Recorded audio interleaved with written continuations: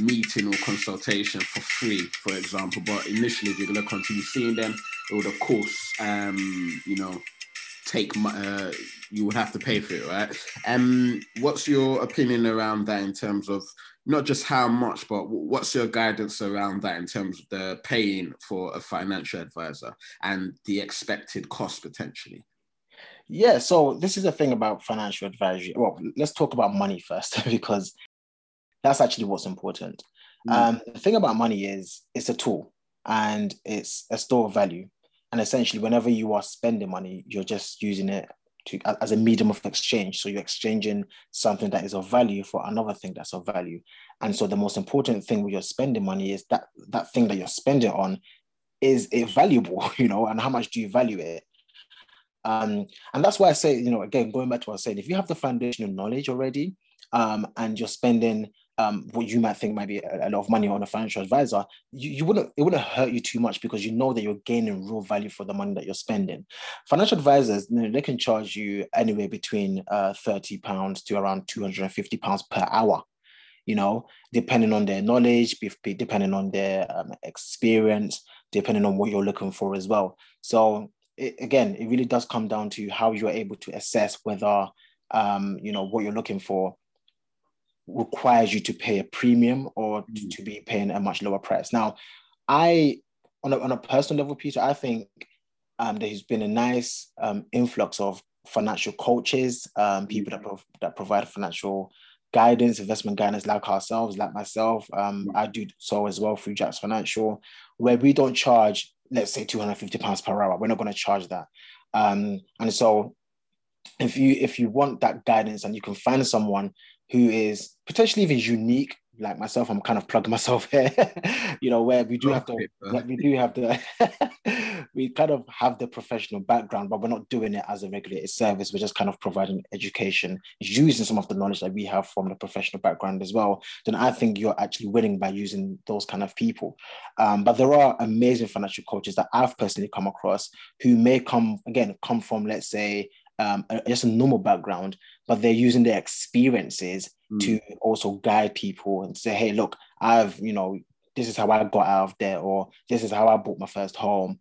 I would still personally recommend that those people potentially get some sort of professional qualification under their belt, because there's just a few things that they may miss out. And I know this because I've actually done sessions with some coaches myself, where I've actually had to teach them specific things about investing. But yeah, it's not about just understanding the fees. Yeah, and just on that as well, in terms of those qualifications, how does one actually become a financial advisor? Is it something where you need, well, particularly here in the UK, but is it something where you need to, get a university degree for, or can you just sort of get additional professional qualifications? Yeah, so usually having a degree helps, but that's not absolutely necessary. There are different bodies that you can use. So some of the most popular, and to be fair, again, it really depends on what type of financial advisor you want to be as well. If you want to be kind of like an independent financial advisor, I think the most common one would be a qualification called DIPFA, DIPFA, the Diploma for Financial Advisors. It's a qualification. I think it takes 9 months to complete. There's 2 units. So it's not, it's not a crazy long qualification to undertake. But if you take it, once you qualify. You need a level 4 qualification. And there are different types of level 4 qualifications as well. Another one is, for example, and this is a different body called CISI. They have, for example, if you want to focus on investment advisory, they've got a qualification called the IAD, which is the Investment Advisory Diploma. Again, a level 4 qualification that once you qualify, you can start giving financial advice. If you want to focus purely on insurance, again, there are qualifications provided by the CII. So many I's. they will provide you with qualifications to become someone who specializes much more on insurance. But yeah, you can look at all these different bodies. If you're someone who's more into investment management like myself, there's an IMC investment management certificate. I would say that specializes again much more on investment. So if you want to be a financial advisor, that's a bit more holistic. I personally think probably the diploma in financial advice is probably the one to go for. Or if you want to focus much more on financial planning, head over to your CISI and look at the options they have available. There's a chartered financial planner. You could do wealth management and that kind of stuff.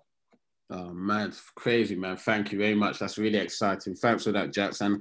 I think what I'm hearing essentially from you is that financial advisors play a key role in anyone's financial journey, and it's important to incorporate them in your journey. And my final question is going to be around, when exactly should one try and do just that? When should I, as an individual, go to a financial advisor? At what point in my journey? If you remember, I think episode 23, Getting Your Finances in Order for 2021, we literally walked through the steps of essentially achieving financial freedom, so to speak. So from clearing your debt to building up emergency funds, to building up savings, thinking about investing, property, business, all of that stuff. At what point in one's journey should someone go? But before I get your thoughts on that, Jax, as you know, every episode we give a shout out to places and cities in the world where we get new listeners in. And for the very first time, Jax, it's just the one person, but we've actually got a new listener in the past 7 days. And this person is based in Athens, Greece. Oh, so let's give a shout out to whoever you are. It's one person, but we're going to give you a shout out, but we appreciate you very much. I love it. I love it. I am a huge fan of Greek mythology. So it's one of my kind of things that I do in my spare time for as a hobby. I love the whole ideology of Zeus, and it's all fun because I grew up watching that stuff. Yeah, and so I love the whole story of the Spartans and how they linked up with the Athens and the movie 300. So yeah, big up the new listener. It's a pleasure. Absolutely, and big shout out. You know who you are. Last 7 days in July 2021. If you do listen to this again, do give us a shout on hit us on Instagram, Woke Finance Team. We do appreciate you, and we appreciate all of our other listeners as well. So thank you very much for that, our individual in Greece. So Jax, I'm going to go back to the question. That the final question on my side really is: when does one actually make the decision to actually see a financial advisor? At what point in their journey? I mean, someone with 5,000 debt, no pounds debt, no savings or anything. Is that an ideal time? Share your thoughts, bro. Yeah. So Peter, the way I see it, I think everyone should have a team around them from as early as possible. As soon as you become an adult. So let's say from 18 plus, you should be trying to build a team of different people that will help you on your life journey. And I think people in finance come to that. So before I get into the very specifics, I think it's important for people to get a financial mentor or financial coach as soon as possible. One, if you are really young, there are institutions out there that will help you. For example, Woke Finance. We are actually built our social enterprise on educating and mentoring the youth and guiding them. And if you are someone who is a young professional who's just graduated and you're working, I think it's time for you to at least get a financial coach, a financial mentor to begin their journey, because those are the people that will even tell you whether you specifically need someone who is a regulated financial advisor that will help you with specific products, if you are someone who needs obviously a mortgage, then yes, you need to speak to for example, an independent mortgage broker who is also seen as a financial advisor. If you need protection, you need to speak to a financial advisor. So, at any stage in your life, you can need a financial advisor, a regulated financial advisor. But in my very humble opinion, the earlier you can get at least a financial mentor, that's the best thing you can do, I think.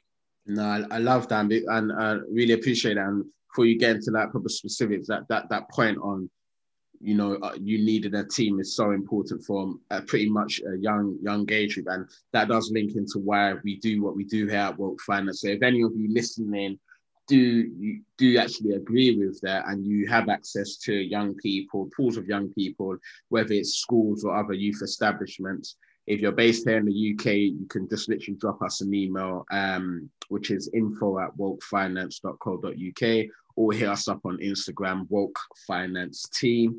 And yeah, man, we can have a discussion about how we can provide some of our services to your groups of young people. Physically, we go about across London and neighbouring cities, but given the new world we're in, we've been fortunate enough to deliver work online throughout the UK. So do reach out to us, man. Let's help everyone get on this journey and break some of those cycles that we've been born into. So yeah, man, really appreciate it, Jax. What's your final point in terms of, I guess, the specifics about when someone should go to a financial advisor, particularly? Yeah, so I want to reiterate that you should definitely get a financial mentor. And a financial mentor can also be a financial advisor, by the way, by trade. So one thing I do like that I'm seeing is a lot of the financial advisors have understood that financial education is just as important, actually, well, I would say even more important than actually being a regulated financial advisor and actually just telling people what to buy. And so I think the earlier anybody can get a financial mentor and establish that relationship, the better. A lot of people don't do so initially. I think over time it's changing, but I'm going to just tell you why it's important. I know many people, for example, that go to the gym and they've been working in the gym for a very long time and they've never used, let's say, a personal trainer because they think they can do it themselves. And, you know, and I understand that most people would say so. But in my experience, there are people that are in the gym, they've been in the gym for 20, 30 years, and they've been doing it the wrong way. You know, they've been lifting weights the wrong way. They've been causing themselves injuries time and time and time again because they never spent the money and never really understood the value of getting a professional who has studied the qualifications and has the experience of understanding how, you know, to actually use the weights or use the equipment in the gym, for example. So you don't, you know, when you're choosing, for example, you have a personal trainer, you don't need to have a personal trainer for forever, but at least to build that foundation, I think is essential. I think is essential. And the goals for financial guidance, mentorship, advisory as well. You know, you don't want to make the mistakes first before then you go to the financial advisor, which is what I've seen as well.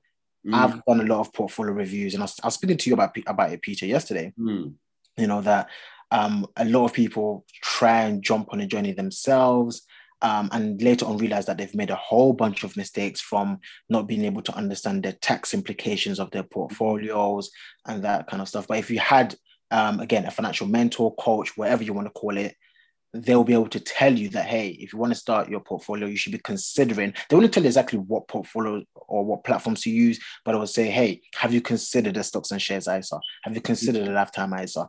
Do you have a pension for your business because you're self-employed? You know, these kind of things, a financial coach will definitely help you uncover. So I think I would definitely encourage people. Everybody should have at least a financial mentor. They don't have to be a financial advisor, but they have to be someone who has experience and knowledge in the financial sector as part of your team. No, man, I'm fully feeling that. The gym example, just perfect example. I feel like you're trying to indirect me there because I've been going gym for 15 years and I'm still not hench. It's fine. It's fine. But the point on the actual seeing then key pits about people going to gym for many years, and when they actually end up seeing a PT, a personal trainer, after about 10 years, that personal trainer is like, yo, what are you doing, man? Continue doing it this way, you're gonna mess up your back long term. Yeah. And then that PT retrains them to prevent those long-term damages. But I guess similar what you're saying around a financial coach, advisor, etc., getting there early can help prevent some of those mistakes. And one of the things I'll even touch on, because I know we touched on this on the episode where we spoke about common mistakes that investors make. Jax, we've been living what we call cuckoo land for the past couple of years, where everything is all rosy and daisy. You can put your money into a company and it will go up. Yeah, whip-de-doo, all of that stuff. But I've spoken to some people that are doing that, and they have no idea if you put in a certain amount of money into a non-protected trading account, there can be tax implications. Oh if you yeah. take out the money of the actual investment account. And so many people are not even aware of that. So, and it's a lot of newish investors. And you, as we said on common mistakes episode, people are going to make mistakes. That's just the nature of life. But it's so important we try and get there early. So yeah, do you have anything to speak to that, particularly with the cuckoo land world we're living in? Yeah, I love that phrase, cuckoo lad. But my phrase is the whoop did do. Look, funny enough, that is probably the most common thing that is probably going on right now. There's been a huge inflow of people that are becoming retail investors that have just gone onto any platform or a platform that their friend has recommended. Their friend says, hey, if you join this platform, we both get free shares. So they both join in and they open up a standard investment account with no real knowledge of understanding tax efficient accounts such as the stocks and shares ISA. And then what they do is they just start investing and doing different things. They don't know that there are tax implications. There's capital gains tax to pay if you make over a certain amount in capital appreciation within the year. There's also a dividend tax to pay if you are someone who has already exhausted, again, the dividend allowance. Again, this is why it's important to speak to financial coaches or even financial advisors who are knowledgeable about these things to let you know that, hey, you need to consider these type of accounts. And again, in my experience, I've had to go and counsel people. I call it financial counseling to say, hey, you may want to sell out your assets in your, or if you want to do this for long term, you may want to sell out your assets in your general investment account and rebuy them in your stocks and shares, ISA, for example. So yeah, it's very common. When we talk about cuckoo land, if you're someone who joined the world of investing, as most people did, around spring of 2020 when we were all locked down, those were very, very strange times to join the market. You would have timed it perfectly, I would say, without even knowing. And unfortunately, well, fortunately and unfortunately, the stock market rebounded very, very quickly. And so the people that came in at that time, the stock prices would have gone up. You could have bought almost anything at that time and you would have done well. That unfortunately creates a false sense of entitlement for people thinking that, hey, this is how the stock market works. Oh my gosh, this is such easy money because the stock market only goes up. Unfortunately, those of us who have been doing it for many years, like myself and Peter, we know that's not the case. We know that at any moment, things can go the opposite way. And actually, in recent times, it has. So from the beginning of probably early 2021 to mid 2021, those people that invested in high valued stocks or a lot of these speculative names, they've been hit hard because of the risk of inflation. It's actually interest rate risk, which comes from the risk of inflation. And those people have been struggling because now reality has hit them. They've realized that, hey, the stock market doesn't just go up, and we actually need to care about what we're actually investing in. We need to actually understand that there is risk to any investment. And so it's my job to always educate and remind people that, hey, don't come into this game with a gambling mentality. Be careful of the habits, especially the gambling habits that you are picking up from in so-called investing in the stock market, and make sure that you're coming into this game with a long-term approach, understanding that, hey, you should have an objective for every investment you make. You should understand the risks associated with every investment you make, and you should have your time horizon in your mind. How long do you want to keep your money invested? Which I think should be a standard of 5 years minimum. And if you're going to go even lower, I would say an absolute minimum, in my opinion anyway, is 3 years. But we always invest for the next 5, 10, 15, 20 infinity years. Brilliant, man. Really appreciate that, man. And just on the point on inflation, we've just recently released episodes 44 and 45, the true meaning of inflation and how that affects you as an everyday investor or someone that just is on a journey of personal finance, whether that's savings, and also as a business owner as well. So do make sure you check out that very important, quite timely episode with everything that's going on in the economy right now. Jax, any final comments from your side?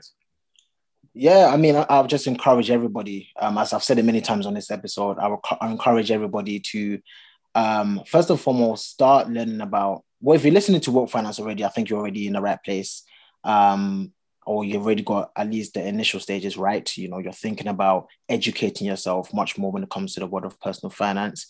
I would encourage you to take the step forward to get yourself a financial mentor who can, you know, put everything together, because the thing about, you know, learning personal finance is sometimes things seem so scattered around the place. So, you know, having a financial mentor can help you digest things and structure things in a better way. I don't know if I want to plug myself again. I do that. I can help you with that if you're interested. You know, that's through Jax Financial. If you have someone who's young, between the ages of 16 to 21, hit us up on Woke Finance. That's info@wokefinance.co.uk. So you have no excuse. It doesn't matter what age you are, but you have options available. And I will just really encourage people to get started. You'd be so surprised. One thing I get from a lot of people is you don't know what you don't know until you know. So definitely get involved, and you'll be shocked some of the things that you could take advantage of and some of the things that you can benefit from. Brilliant, bro. And on that note, a reminder to all of our listeners, this is not financial advice, but it is guidance and education as well. So just a note on that. But yeah, thank you very much, Jax, man. Always a pleasure to touch base and break bread on discussions like this, and hopefully our listeners found this useful, man. And I know we always say this, but sometimes you guys need to be reminded. But if you feel this was valuable to you and it could be valuable to someone else, please do share it with someone. You can support us by liking, subscribe, and commenting on any platforms you are listening this to. And a reminder that our 50th episode is coming soon, and we've got some good news that we're going to be sharing with you. So make sure you stay tuned for that. Jax, love, my bro. Listeners, love, love, love. And remember all, stay woke.